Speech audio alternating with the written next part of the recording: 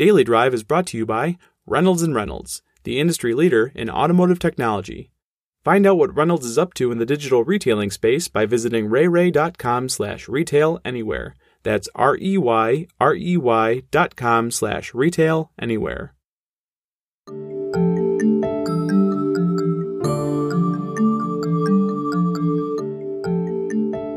I'm Jason Stein, publisher of Automotive News, and this is Daily Drive for Friday, June 4th.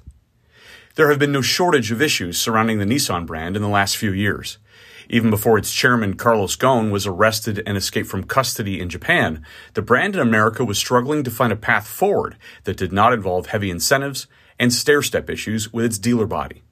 Enter Ghosn's drama, an executive reshuffling, then COVID, then chip shortages. And fast forward to today, and Nissan executives are charting a new path, something they call Nissan Next. They want to be more open with their dealer body, and they're looking to change the narrative on the brand, especially with a raft of new product headed their way. Mike Colleran, a longtime auto industry executive, says the path is one where transparency and consistency is key. It's a tall order for a brand that has spent the last few years battling its own internal issues, on top of Nissan's worst sales year in history last year in the United States. He's up for the challenge. We've reached Nissan North America's Senior Vice President, Mike Colleran, in our Detroit office where he visited Automotive News last month. Well, we haven't had many guests in our Automotive News newsroom. In fact, he's the first. So, Mike Colleran, welcome to Automotive News and welcome to Daily Drive. Thanks, Jason. It's an honor to be the first back, and maybe indicates kind of where our industry is going right now. We're on a comeback as an industry, and great to be here today in Detroit. Well, thanks for being here. Give us a little bit of an update on where Nissan is currently. You're obviously undergoing a major product revival. You're doing it in the midst of a pandemic and a supply chain shortage. How are you orchestrating all of it? Yeah, so every day, no shortage of challenges out there. That's for sure. Nissan announced about a year ago Nissan Next, which is our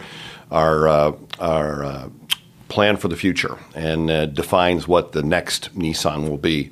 And that plan is on track. But certainly hasn't been easy when you have to work through a pandemic and then a global supply chain issue. No question about it. But I would say we're on track. The comeback is clearly underway, and you can see that in our sales and in our share and in some of the key metrics for the company. And it's really about changing the company from top to bottom, from product to our business discipline to our culture. You're also out there listening to your dealer network more. We've written a lot about this. You've talked a lot about it. Tell us what dealers are telling you these days about where Nissan is on that pathway to not only product but culture and changing business. Yeah. That's a real key part of that third tenet about changing the culture that I just mentioned, and it's about listening to all the value chain members, whether it's consumers or whether it's dealers, whether it's your employees, listening really across the board. I think our dealers are saying that they can see the changes in the product, right? Over-delivering value that's expected by the consumer within that segment. So consumers are getting in our new vehicles like the all-new Sentra, the all-new Rogue, and soon the all-new Pathfinder, and seeing that value and saying, you know what, this is a car that's worthy of my purchase. And so dealers have seen that, and they're telling us that, saying, hey, keep going. That's a great blueprint for your new product. When we talk about the business side, that's where I think in some cases that's more gratifying, because that takes discipline to change. And so we've been very disciplined in our approach, and our dealers recognize that, and that leads to better profitability, better customer experience, and consumers understanding more completely about what our product is and what Nissan delivers in terms of a differentiated experience for the consumer. So I think our dealers see that, and I think they're happy that we're making these changes. Trust has been an important word that I know that you've used in the last 6 to 12 months. How are you building trust? How are you mending some of those relationships that were maybe a little fractured, previously? Yeah, I think trust is a really important word. It was important before. I think it's even more important post-COVID, where we've all gone through a lot. And we want safe environments. We want to trust the people that we're with and the bubbles that we exist within. And we certainly seen this as a cornerstone of making sure that we're very consistent. And I think when you're consistent and you're watching out for, again, all the value chain members, your consumers, your dealers, your employees, you start to build trust. But you've got to be consistent in the way that you approach your business every day, and in the conversations that you have with those stakeholders. And discipline is another word that you've used. How is Nissan applying discipline to what it's doing now? And I know that starts in Japan and transcends, but what's changed? Yeah, a discipline, a good discipline starts with defining who do you want to be, and then making sure that you're consistently chasing those values and making sure that you're adhering to those values every day. And discipline is in this business, I think, is choosing to do the right thing for the consumer, for your dealers. And doing it every day, and you can see that in our approach, where we started to change some fundamental business philosophies. Our rental business, which is a very important part of our business, which was probably lacking control in the past, we brought good discipline to that business, and our rental partner is still very important, but much more controlled environment and better for everybody, including residual values, which of course is a cornerstone of the value that you receive in the marketplace today and into the future. The other thing that we've done is we've much tighter controlled supplies, which leads to improved profitability, and frankly, for our dealers, has allowed them to compete more realistically in the marketplace. When you talk about inventory and availability of product, we can't go very far without talking about the obvious, which is the semiconductor issue and the supply chain, the parts shortage, basically, that's plaguing the industry at this point. Where is Nissan on that scale? Yeah, you're a little more optimistic than others. I would say that very difficult environment to deal with, and the supply has been inconsistent for several months, and I think will continue to the remainder of this year. I'd say I can't tell you if we're more optimistic or not, but I can tell you that I think we've done a very good job of managing on a daily basis our chip allocations, where they go. It's a very interesting Rubik's Cube because chips go into modules, they go into components, which go into assemblies, and then end up being assembled into the larger vehicle. And it's not one chip equals one car. Sometimes there's multiple chips that are coming from different places, different sources, and they all have to be married up to arrive within those modules and those components at the right time to build the vehicle. We've viewed this is everyone's responsibility in our organization, and every day we just roll up our sleeves and we understand where the good news is coming from on chips, where the bad news is coming from, and we react to it. So while the industry, I think, has a fairly uniform issue to face, how you deal with it and how aggressively you deal with it is important. And for us, it's nothing more than just day-to-day management. But you see the second half of the year actually being a bright spot for Nissan. Why is that? We do. I think that, one, we have a number of new vehicles that are coming out. So we're very excited about the launch of the all-new Pathfinder. We started production on time.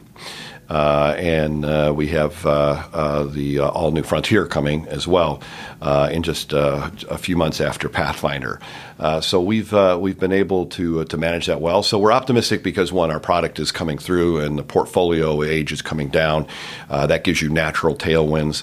Maybe the reason that we are the most optimistic, though, is there's a consumer out there, which in the pandemic there was no consumer. So a fundamental difference between these two issues. And if you can manage the business well and you can keep your startup productions on time, you have a better chance of getting through it. And we're pretty optimistic about the second half of the year. We think that the chip situation will start to improve. Not fixed, but improve, and we're prepared to take advantage of it. We'll hear more from Nissan executive Mike Colleran after this message. As online experiences exploded this past year, it was clear dealers needed an approach that kept them in business for the long term.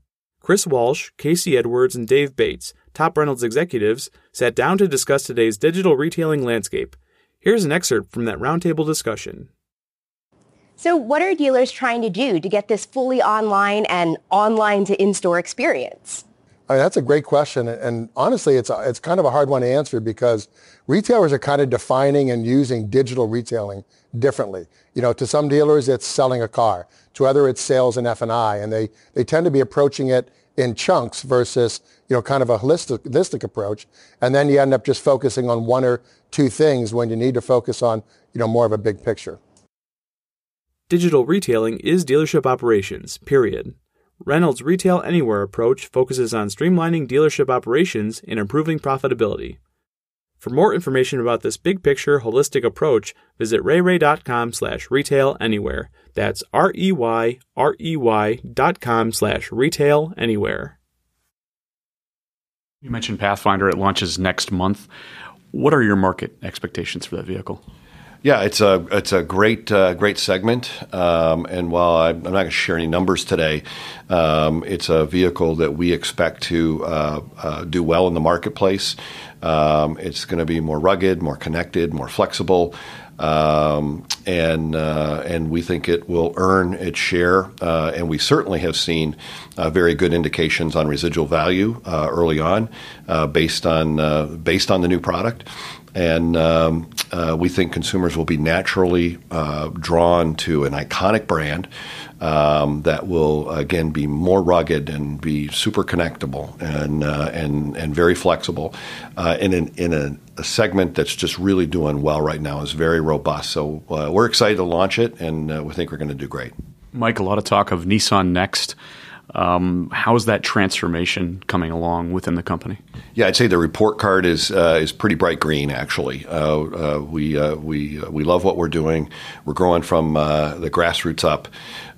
You can see that in the key fundamentals. Okay, sales getting better, share getting better, fundamentally consumer facing transaction prices moving in the right direction, net revenue moving in the right direction as well, and dealer relations moving in the right direction.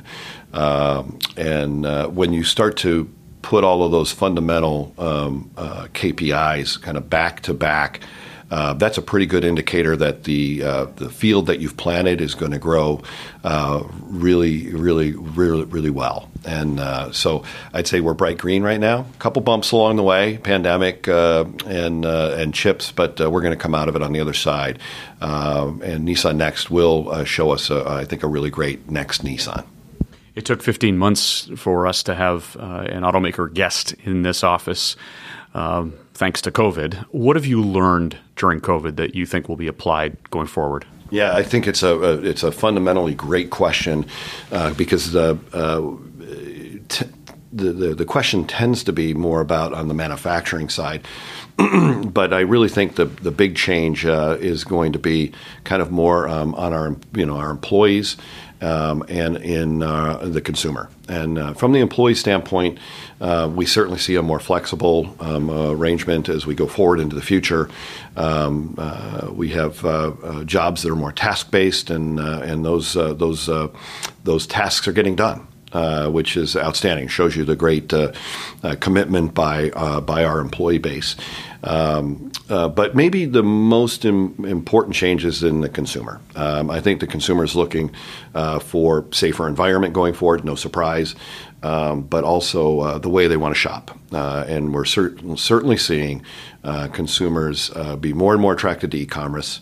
You can also see that the EV buyers are even more interested. And, of course, we know that the industry will be transitioning over the next decade to alternate forms of powertrains. And e-commerce is certainly a foundational element of how consumers will shop in the future. They're going to want to shop at home. They're going to want to test drive at home. They're going to want to service at home. And Nissan just came out with Nissan at Home, just launched. And I think we're the first ones to the marketplace with I would say back to front solution where you can sit on your home, sit on your couch at home and do the entire transaction right from your couch. In fact, you're a PACE Award finalist. We are. The Nissan at Home just was recognized for that. Thank you for bringing that up. But a great piece of technology that we've developed with our partner, and it's out in the marketplace now. So consumers can test it out, and we're seeing really early great results. Very early still, just a couple months into it. But consumers are building and speccing out cars. They're creating accounts, and they're going further and further along in the entire process. Not just shopping anymore, but doing their credit applications and ordering a test drive up at home. And taking delivery at home as well. So the consumers, where it's changing the most right now, and we've got a really great piece of technology that is going to be really the first to the market. It's a strategic advantage for us, I think. You're back on the road, and will your Nissan dealers see more of you going forward? No question, and looking forward to seeing them. We'll actually have a national dealer meeting face-to-face in late August. I think we also might be one of the first to bring that back. But it's really important to see people face-to-face. Zoom calls are great, but they tend to still be a little bit more like the phone transaction, a little bit I say something, you say something, and can be a little bit one way sometimes, whereas face-to-face conversations tend to be rich interactions. And many times the best ideas, occur in casual conversation where something's brought up, and all of a sudden there's a light bulb that goes on. And I think the industry's missed that a little bit, and we're really excited to be back face to face. And it's super exciting for me to be back here in Detroit with Automotive News today. I see it as a sign that the industry's coming back, that the country's coming back, and Nissan's just glad to be part of it. We're glad to host you. Thanks for coming in again. Jason, thanks so much. Always good to be here at Automotive News. And that's Daily Drive for Friday, June 4th. For breaking news, go to autonews.com. And for a library of 350 interviews, go to autonews.com/dailydrive. We'll be back Monday.